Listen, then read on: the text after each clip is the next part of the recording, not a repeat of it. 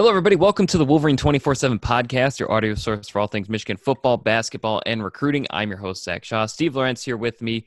In this episode, well, we have a press conference to talk about. Jim Harbaugh met with local media members for the first time since January 1st and discussed a whole bunch of things. You know, the season, the team a little bit, the return to campus, kind of his thoughts on the quarantine, on the pandemic, and a little bit more. So we'll talk about that. We'll also talk about the growing intrigue. Well, maybe not intrigue, maybe just that it's probably going to happen.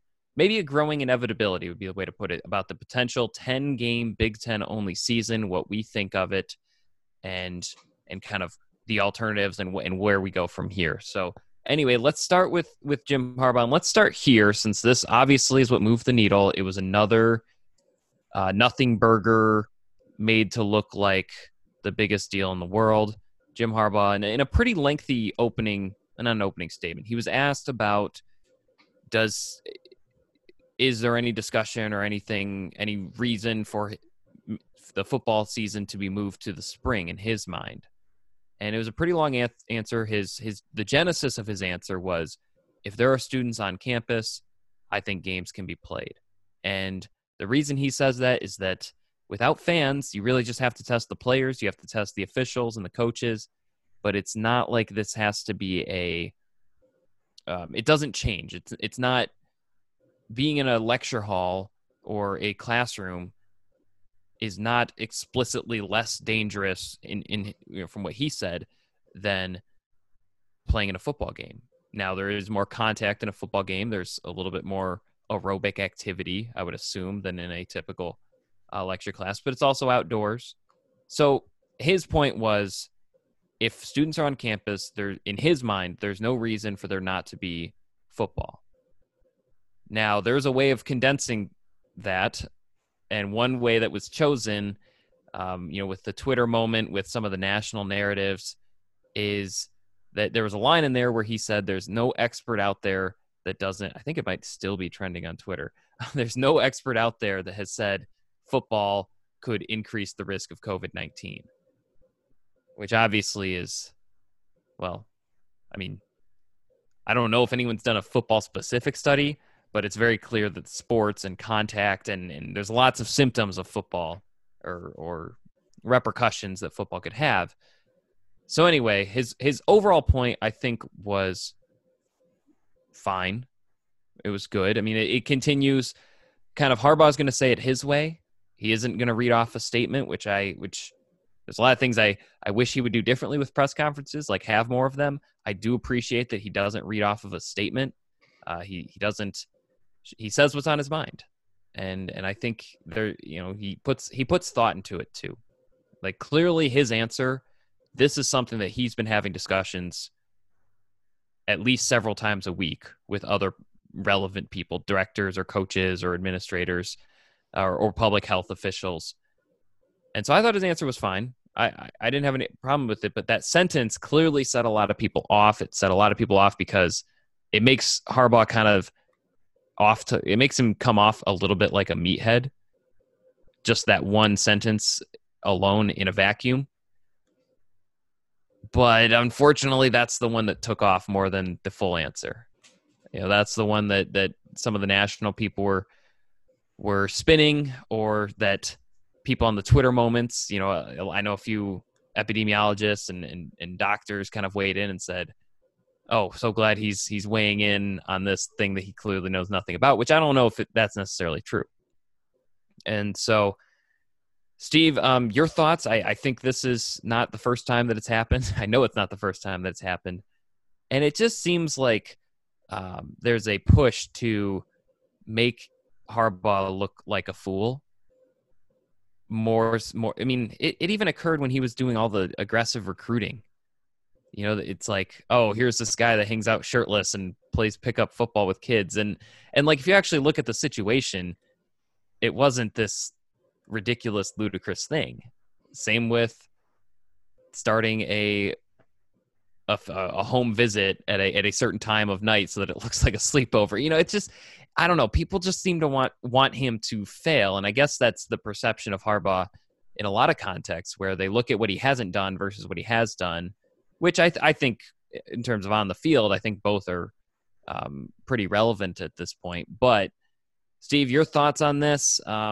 If it's not spin, I guess it's very selective decision making based off of what he said, because I'll get to it in a moment, but I feel like Michigan's actions have been very public health informed. I mean, I've run almost every single one of these plans by at least one epidemiologist, every single protocol they have for returning to campus, all the testing that they've done. 2 positive asymptomatic tests out of over 530 tests is remarkable and exceptional. And, hearing Kwity Paye talk about it, they're wearing masks everywhere. They're not going to parties, things like that. And so, Steve, your thoughts on starting with the spin, and then we can talk a little bit about the protocol in a moment. So, yeah, I guess regarding the spin, I think there's a couple issues at play. One is that you take the original tweet by a beat reporter, which I don't think was like an intentional. No, I don't think it was. Right, an intentional situation to inflame or start something like this. But it did. It was not the proper way to relay the information. The second thing is that there's never any effort put in by anybody, fans, media. You're never going to get the effort from opposing fans. It makes it easy for them to pick out little snippets or whatever. But then it just defeats the entire message to begin with, which, I think Harbaugh is obviously in, football mode, wants to play football mode. But I think part of that is because, by and large, the plan that we spent a podcast discussing a few weeks ago that they wanted to implement, that they spent 90 minutes on a Zoom call with as many parents on the team as they could and families, has been worked to near perfection so far. Right. I think that's part of where he's coming from. 500 tests and only 2 asymptomatic positives is an insanely amazing success rate, considering what you're seeing at other programs across the country. And so just nationally, period. Right, in any situation. So he's, I think you have to take that into context as well when you're talking about what he had to say regarding, his outlook and if football can hurt this or whatever. Because my belief is, I got to assume, and I'm in agreement here, the players are probably safer at where they are now than they would be back wherever they all live. I think we've addressed that before, that if you're doing training, if you're working out or going to the gym or anything, you are safer from all evidence of safety, all ways to measure it. I would have to assume you're safer at Michigan than you are elsewhere. Right. So, I think he's operating under those premises when he's speaking off on the topic. He has no reason to speak on Clemson having 30 positive tests or North Carolina or Ohio State, with all these positive tests and stuff. So, yeah, I mean, I think if you're him, you should be there. There should be optimism because they've done a really good job of implementing and executing what they set out to do beginning when, really, I don't know, hard to know when the logistics of how Michigan was going to decide how to do things came into place. But whenever they did it, it's clear that the plan they implemented is successful right now. So, yeah, that's kind of my thought on it. Again, people are going to take anything he says and run a mile with it. I do see a little bit of a double-edged sword in that I don't like obviously I hate the idea that, this is one of those things where it's like, if you're him, you're like, why do I even want to talk to these people now? I mean, he's not somebody who cares that much, necessarily about how his, but well, yes and no, it seems to vary, but a situation like yesterday is one of those. I feel like it could be one of the reasons he only, this is the first time he's met with the media since January, since the end of the season. Right. Right. So right. Could be, it's like where it's like, it's not even worth it. Whatever I say gets twisted and misconstrued and blown up anyway. But I do think, I think what happens is when he meets with the media so little, I do think there's an effort to and if this is it's not the right thing at all. I think it's the absolute wrong thing. But I do think there's like an overexerted effort to kind of embellish some of the things that he says to create headlines and stuff, because he is somewhat of a polarizing figure, especially nationally.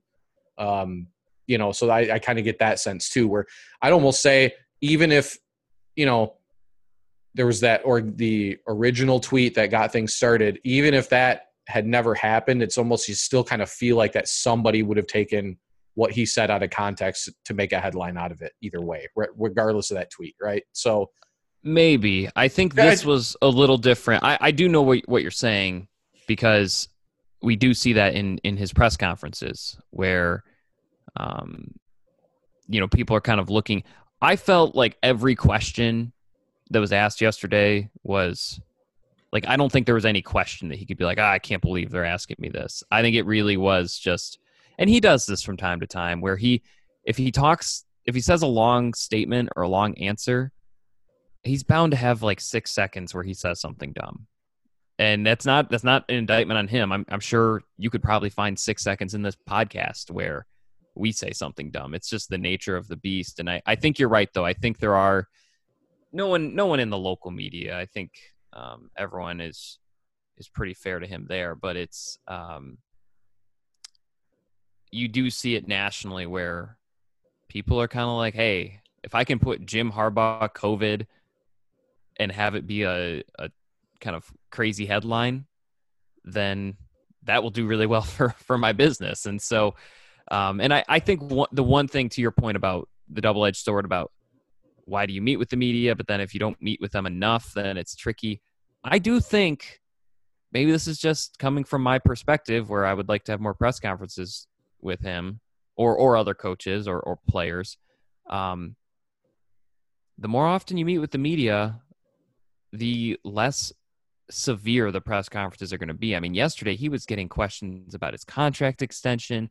He was getting questions about, the Washington game being scheduled. I mean, it was a lot of heavy hitting stuff. Not being able to develop a quarterback, Robert Anderson. Some of this we'll discuss in the podcast. Some of it we won't. But I mean, that's a lot to be prepared for too. And so I think part of that's because he's not meeting with the media but once every 6 months, though, too. I mean, exactly. That's partly his doing in that regard. So that's that's kind of how I view it, where it's like, if he, and I'm not saying, he's entitled to do what he wants, but I think if he were asking me, hey, how do I make these press conferences less of a storm, I guess, is, if he'd done a meeting right after he had dropped that open letter to college football, he would have, and say he had done one right when the pandemic started. So like in March, like if he had done one of each, then some of these questions would have already been asked and he would have provided an answer, and people would already kind of know where he's coming from and what his stance is on playing in the spring versus the fall or the coronavirus. And I get where it's tricky, because you don't want to, if he does a presser in March, his answer might be a lot different than it might be in May, and it might be a lot different than it is in July. But I do wonder, personally, as someone who transcribes pretty much every word that Harbaugh says throughout the year, yeah, it does seem like these long droughts, when he's coming back, no one, people aren't asking as much about what you might call the softball questions. They're asking much more of the like, hey, we have a lot of things you or someone in your administration need to kind of address. And so that might be part of it too. That's an interesting point about the double-edged sword. I think I think he had one. His answer was pretty solid. He had one bad sentence, and that's just what took off. And that's, I think, part of that is because it wasn't a great sentence, and then part of that is because I think you're right. I think there are people who are looking for a reason to criticize Jim Harbaugh, and I don't think he's the only coach. I think Dabo's starting to enter that territory where, sure.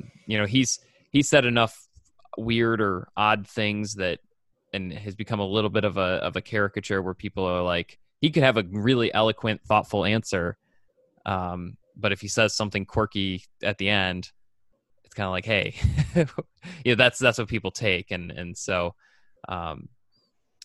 But anyway, he is really optimistic about a fall season, which goes kind of as you mentioned, in the face of Ohio State had to shut down practices, North Carolina had to shut them down. I don't have a running list of all the other schools, but I know Kansas State has. And it is interesting because 2 out of 530 plus.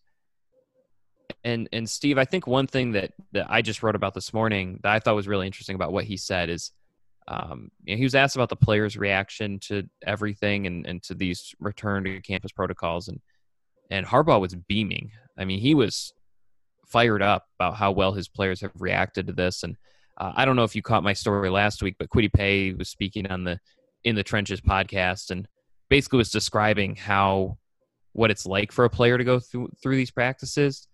And I really think I'll give Michigan credit here. I think they've really embraced the difficulties that this pandemic has brought to workouts. I mean, they talk about they're doing daily temperature checks, they're doing surveys, checking your sleep, your symptom, all that stuff. They do that every day. They have a whole assembly line to make sure when you go through the locker room, you're not being exposed to extra risk or exposing others to extra risk. And then even like bench press or squatting or weightlifting, it's like they have multiple people ready to sanitize everything. They're in groups of 7 throughout the day, as I understand it. If it's not exactly 7, then forgive me. But and then they, even to be spotted. So like if you need a spotter while you're squatting or something, that staff member has extra PPE, there's extra sanitation. And so, and the way Kwity Paye described it, he was like, they're almost taking this as a point of pride to see how well they can approach this. And that's probably got to be the mindset, because I think there's a lot of changes. Everyone in their lives have a lot of changes, not just college football teams.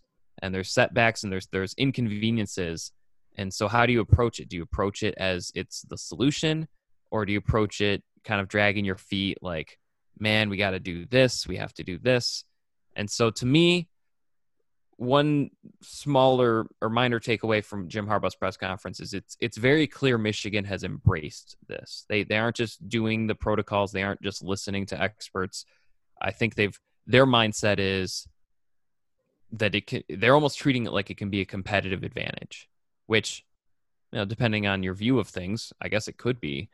But yeah, the 2 out of the 530. I mean, Kwity Paye's talking about like, they're saying no to hanging out with different friends or other groups of people on campus. They're wearing masks everywhere they go. Some of it's easy to do, some of it's harder to do, but it does seem like Michigan has embraced the health component of handling the pandemic and is treating it like it could be a competitive advantage. Yeah, the other thing too that I'm curious, I'm not really sure how or if if Michigan can use this to their advantage or not. But obviously I always think of things like from a recruiting point of view. And again, it goes back to the fact that Michigan clearly has their players' safety as, not saying that other programs, don't have them at a high priority, but I mean, really, Sure. We're looking around the country and that number of over 500. I don't even know if I've seen any other. And a lot of programs aren't reporting any numbers of anything, but to have that many tests and the success rate that they've had, points back to the success of this plan is something that, I feel like if utilized properly from a recruiting standpoint could really endear families to what Michigan is about, as far as not just how the coaches and how the staff approached bringing these guys back into the fold, but that pride you talked about, and almost like a coexistence. The players really have to feel good about, like that their head coach, that their program like has the highest priority is keeping these guys as safe and healthy as possible. And I would imagine that it's probably emboldened and brought out that pride that you talk about. Think about it like this: Chris and Mia Hinton, Chris Hinton's parents, they have started a coalition of parents with, I think, around 1,400 members. And I don't, like with anything that could be a recruiting advantage, I don't think this changes everything, But the Hintons have gone to the Washington Post, the LA Times, all these big newspapers and media conglomerates, and they've been on record basically saying we're very pleased with how Michigan and Stanford have handled things. And so, whereas like they're kind of posting these open letters to athletic directors saying they want answers for a lot of stuff, that parents want answers for a lot, and so it's interesting because it is parents of a Michigan Stanford student who are kind of leading the charge, but at the same time, I've seen it in multiple national media outlets where they're basically saying they wish more schools were doing it the way Michigan was, releasing data, kind of being transparent with the parents. As you mentioned, the 90-minute Zoom call, man, if that didn't get parents on board, I mean, just from the reaction that you've heard and that I've heard as well, that really seemed to really endear a lot of parents to how Michigan was handling this. And so, and As it word should. spreads. As it Word should. spreads, right? I mean, the Hintons know people. I'm sure there are parents who are kind of looking around like, okay, which, and just like, with maybe some of the racial unrest, maybe not a discussion for this podcast in particular, but yeah, I mean, parents are going to look around and, they don't decide for their kids, but they probably get a bit of an opinion. I mean, if they're looking around and seeing some schools handling this poorly or some schools handling that poorly. And so, yeah, I mean, I think the Michigan coaching staff, just, you can tell by the tweets that they've had and the what they've said when they've been asked about this pandemic, is they're like, their mindset is they want to handle this better than any coaching staff does in the country. And whether they do or not, that's a different discussion. But the results are so far, I'd say, pretty darn impressive. I mean, I live pretty close to the facilities. I see a lot of students who aren't on the football team or that are kind of, I think it's as Jim Harbaugh put it, cavalier about this.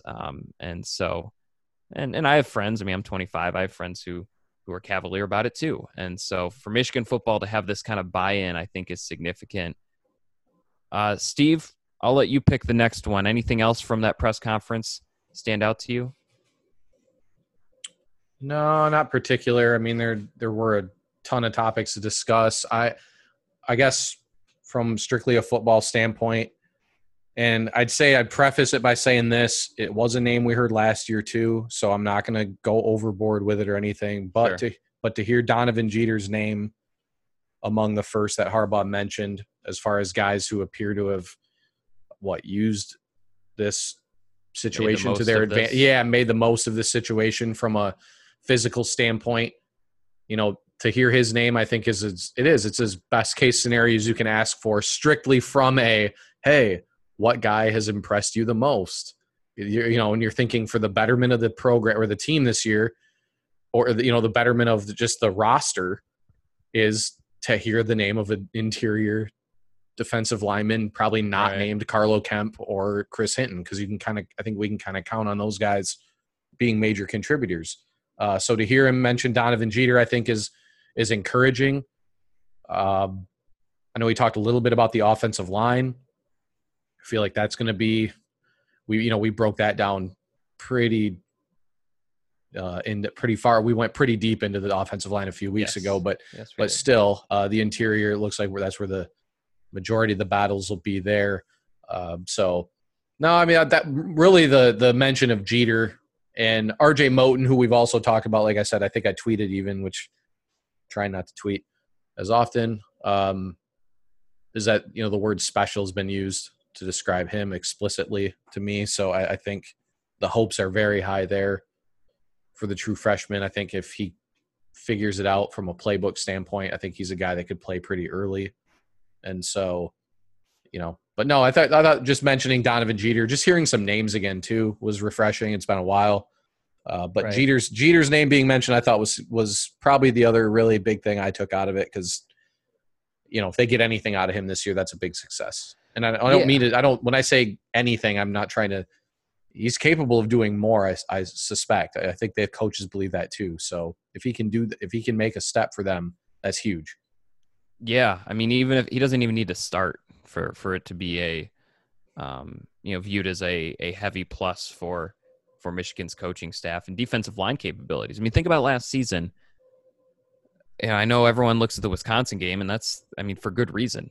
They had some injuries. They had some players who weren't quite ready for that kind of game yet, and it showed on the defensive line. It just got pushed around. I mean, and even against Army, it got pushed around a little bit. And so I think everyone is pretty solid. I mean, if Carlo Kemp basically just has another 2019, I don't think anyone would be upset at him. And I don't think anyone would be upset if Chris Hinton, was, played as what we kind of are expecting him to play like. But it's really that second string. If they can get a rotation in there, and that's where Julius Welshoff being up to 292, very intriguing. That's where Mozzie Smith, maybe having it come together for him. I mentioned him in the redshirt freshman who could make an impact in 2020. That's very intriguing. Jeff Spate, another player.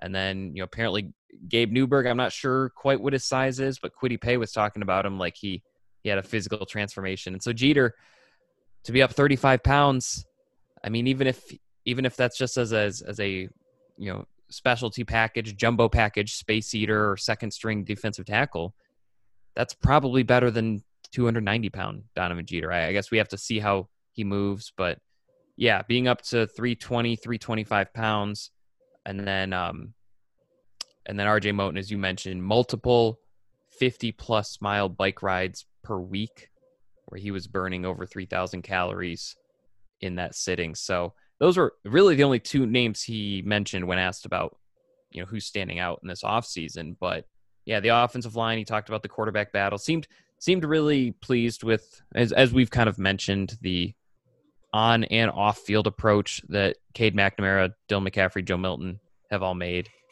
And so, but let's shift for the second half of this podcast. Let's shift to the football schedule. Jim Harbaugh seemed to hold back a little bit when he was asked if he has a preference. He said he's not going to weigh in.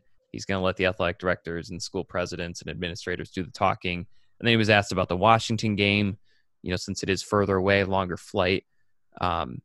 He kind of did the same thing. He said he'd defer to whatever he's told. But we have discussed it before on the podcast. Would be more surprised if that Washington game did happen than did not at this point.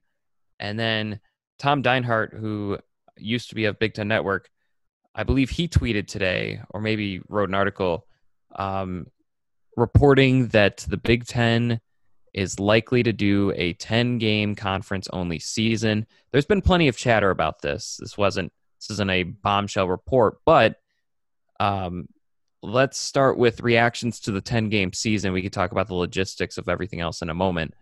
10-game Big Ten only season.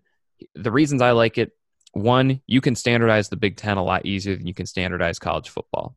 An Arkansas State or a Ball State or a Group of Five school, they might not have the budget that even a Rutgers or a Maryland has, or a Purdue or a Minnesota. And so you can, if you're Kevin Warren, it's very easy to tell the 14 schools, if you want to play football this year, here are the standards that you have to meet, in terms of testing frequency, surveillance testing, positive test rate, things like that. It's much easier to just say, hey, 14 schools who have similar budgets and revenue streams and are in a similar situation, both research and financially, here are the things you have to follow. And then the other thing I like about it is, well, it reduces travel too, not just for Michigan, but for schools that might be visiting Michigan.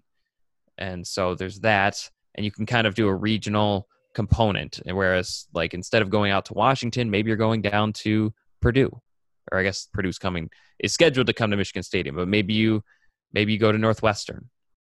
And so there's that component as well.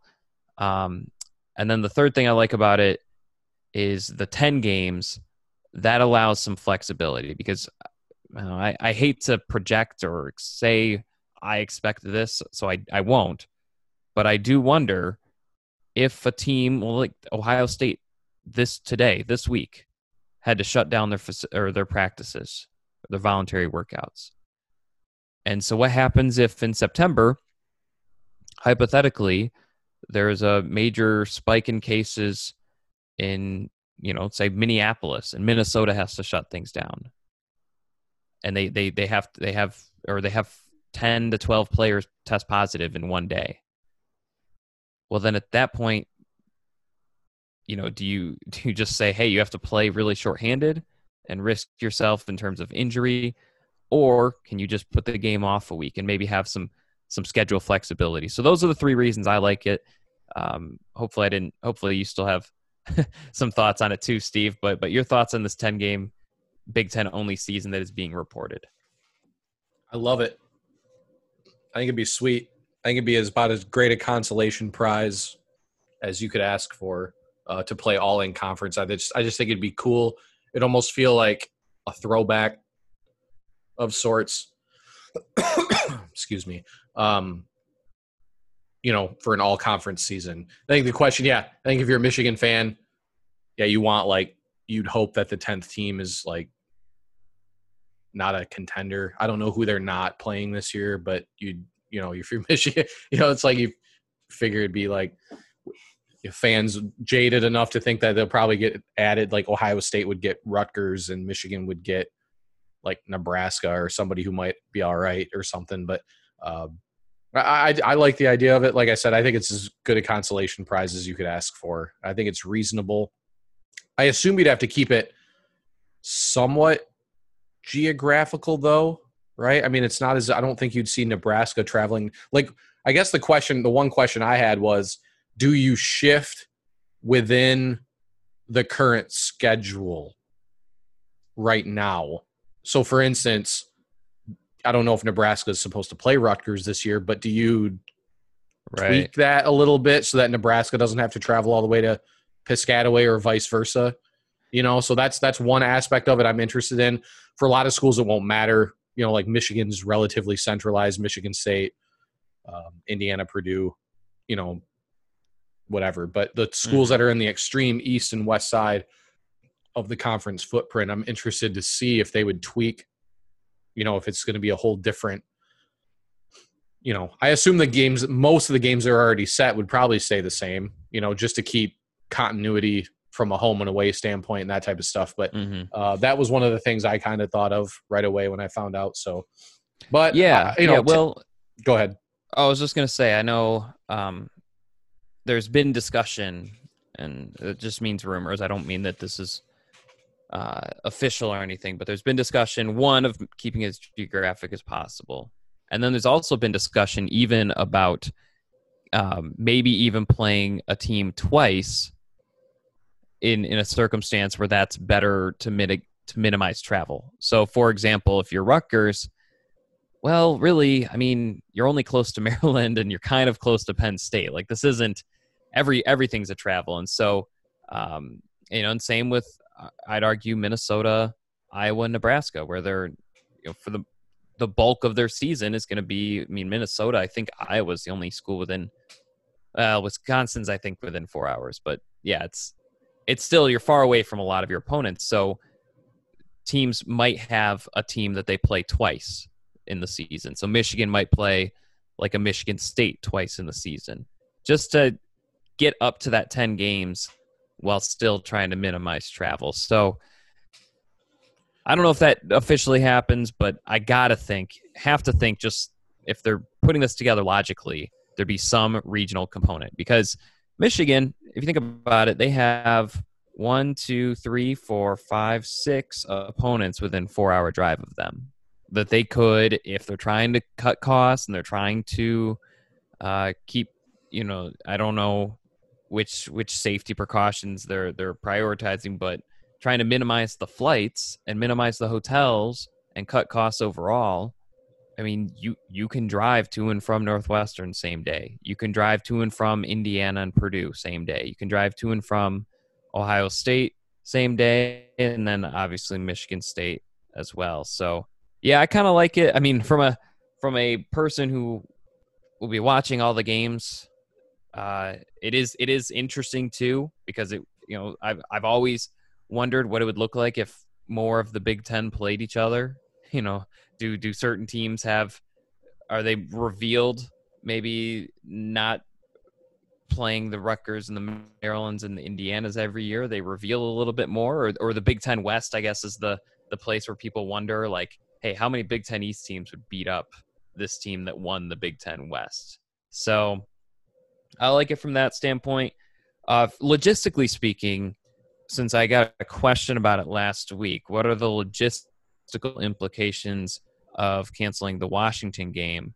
So my thought, I mean, from a contract standpoint, I'm going to guess both schools are going to agree that that game shouldn't happen this year. Washington may not have to travel as much, may not have to pay as much for travel, but they also aren't going to make the revenue from the fan normally would for having an opponent like Michigan. So I'm going to guess both schools just agree to not play it. Now, what does that do for the home and homes? What does that do?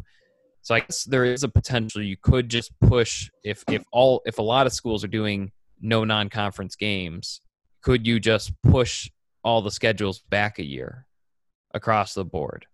I mean, how many people have really booked their hotels for, more than a year? And so that makes sense. I know Michigan has an open date in 2023, and they are not scheduled, or 2022, where they are not scheduled to play a Power 5 opponent. It would be the first time since like the 50s that they haven't played a Power 5 non-conference opponent.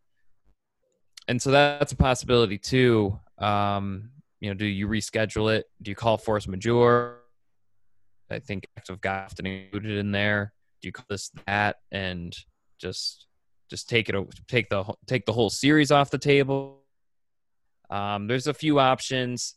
I won't pretend to know what Michigan's going to do. I'm sure probably they haven't announced any of this, is that everyone's trying to figure out all the follow-up questions that would follow a decision like a 10-game conference only season.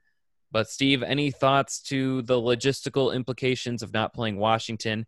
That was a series I know Michigan fans, I know there's like this growing group that doesn't want to see any difficult non-conference games, but that was a series I was looking forward to as a reporter. And then, I think it's a series. I'm sure the players would rather play a game at Washington than, host a directional or something like that. It's talking about down the road. So any logistical implications of the schedule?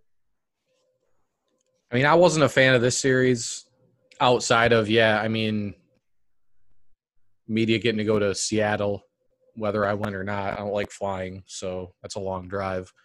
But it is just, my thought on this specific series was much more about the lack of success that Big Ten teams have had traveling to Pac-12 programs. I think it's one of those scenarios where even if Michigan's the better team, with it being the first game of the season, it's a legitimate chance they could lose, and it would put them in a big hole to begin the year.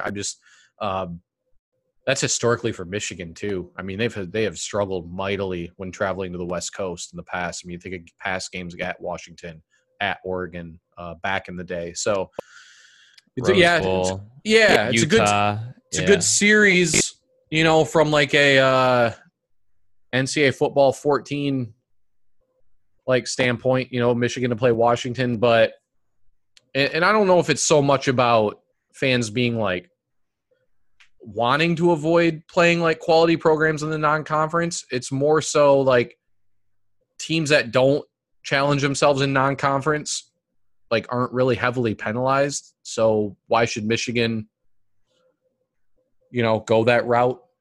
So, I mean, again, and I know like Bama has, but that's Bama, them playing like Penn State 4 or 5 years ago or 3 or 4 years ago is different because they were just at such a higher level. It sounds good to schedule that game and play it, but Michigan not quite at that point yet where they can schedule against legit programs and know they're going to go in and win the game or dominate. So whatever. I mean, if they play it, I think it'd be a fun, exciting matchup. I don't know what they'll do though if they have to cancel this year, how they'll do it, if they'll shift it back or what. I don't know what Michigan's was. There was the year I think they canceled with Arkansas, right? Yeah, they actually had to pay for it a little bit this year. Right, so I guess there might be an opening in there where they could slide this a little bit, I suppose. But I have no clue what they're going to do. I think the financial aspect of it is really going to start to come into play depending on what type of revenue these programs can generate during this situation. I mean, because Yeah. I think things are going to get really conservative and really tight, as far as how they approach these kind of decisions. So that'd be my outlook on it. But, as far as like for this season, I mean, honestly, I'd just play directional school, beat them, and, take your chances nationally from a national standpoint. Again, if that's how that's how they do it or whatever. But that's the way I look at it. I mean, they have to beat Ohio State anyways, right? Right. So, right. In order to make playoffs or whatever. But as far as it was John Legend, I am Stefan Zonia, who tweeted at me and he also asked about the time frame. I have to think in the next 2 weeks is when we hear about the Big Ten schedule. We hear about Michigan's schedule. I know I'm checking every day just in case someone accidentally takes it off or accidentally puts an updated schedule early. But I keep hearing soon. I know Jim yesterday. I know other people have said it.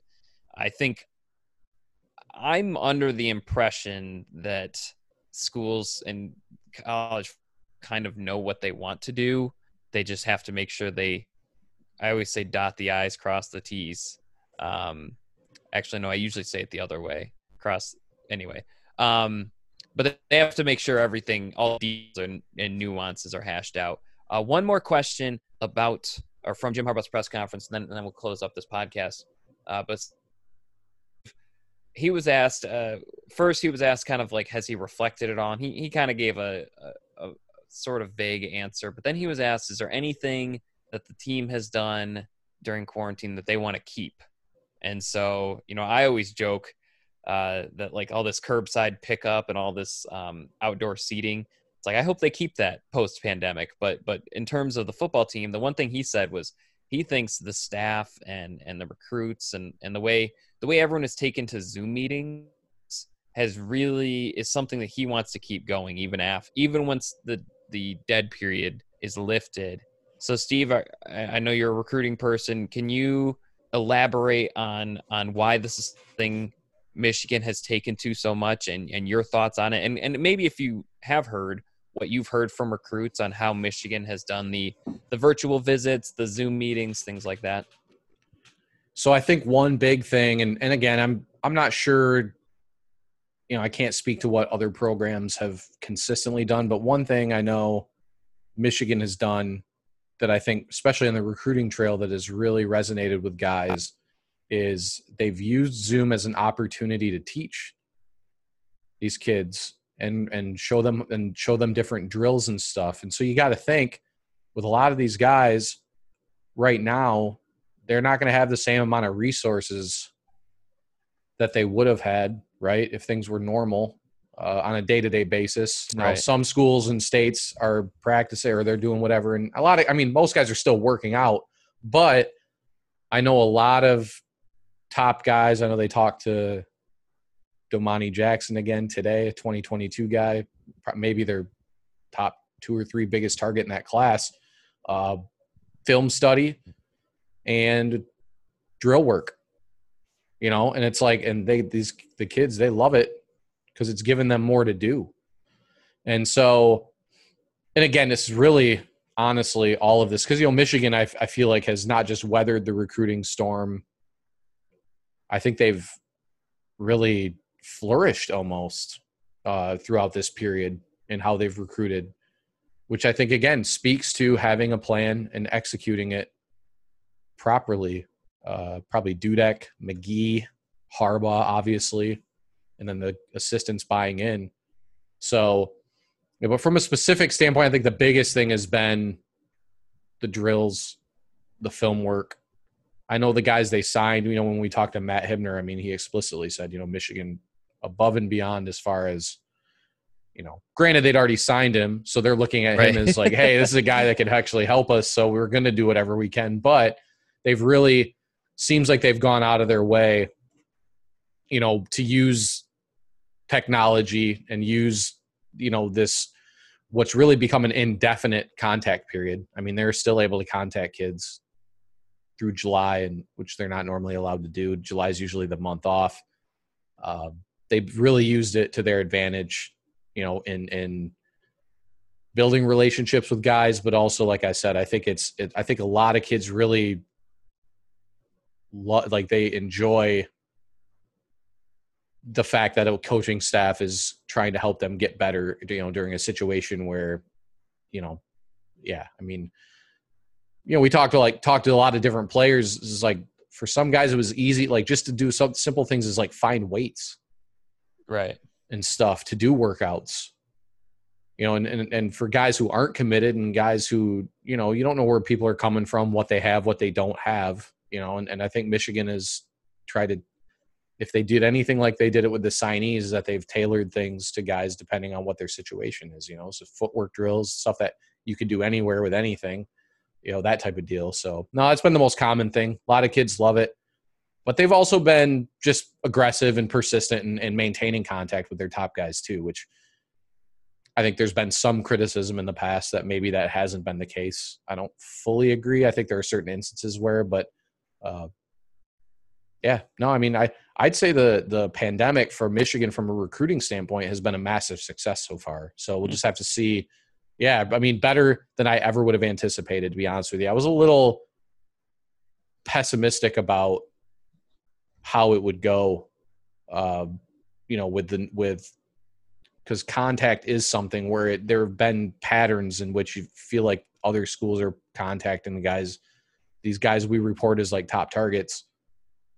There have been patterns where you feel like, man, like 2 or 3 other schools are contacting them more than Michigan. You'd rarely hear Michigan as being the school recruiting, a guy harder than anybody else, but it's really almost not a 180. I mean, it varies by each kid, but we've heard Michigan a lot more often than I anticipated we would, and especially with the sophomore class, where the onus is on the kid to contact the staff. Still, the staff can't contact them directly. They've built such a better foundation with this sophomore class heading into, again, if the rules stay the same, September 1st, they'll be able to contact these kids. So it's less than about a month and a half. They'll be able to contact these kids on their own, but they've set a great foundation with a lot of these guys in the younger classes as far as getting to know them and developing those relationships. Well, there you go. I got nothing to add. You covered every single base. So anyway, maybe a slight preview for a recruiting podcast this weekend. But yeah, for Steve Arenz, this has been the Wolverine 24/7 podcast. Maybe forgot to mention this before, but you can read all of our stories over at the MichiganInsider.com, Michigan.247sports.com. If you like the podcast, let us know. Throw us a rating, subscribe, share it with your friends. Love to see the positive feedback that we've gotten past month or so. So anyway, this has been the Wolverine 24/7 podcast. Hope you had fun. Hope you learned something. We'll talk to you next time.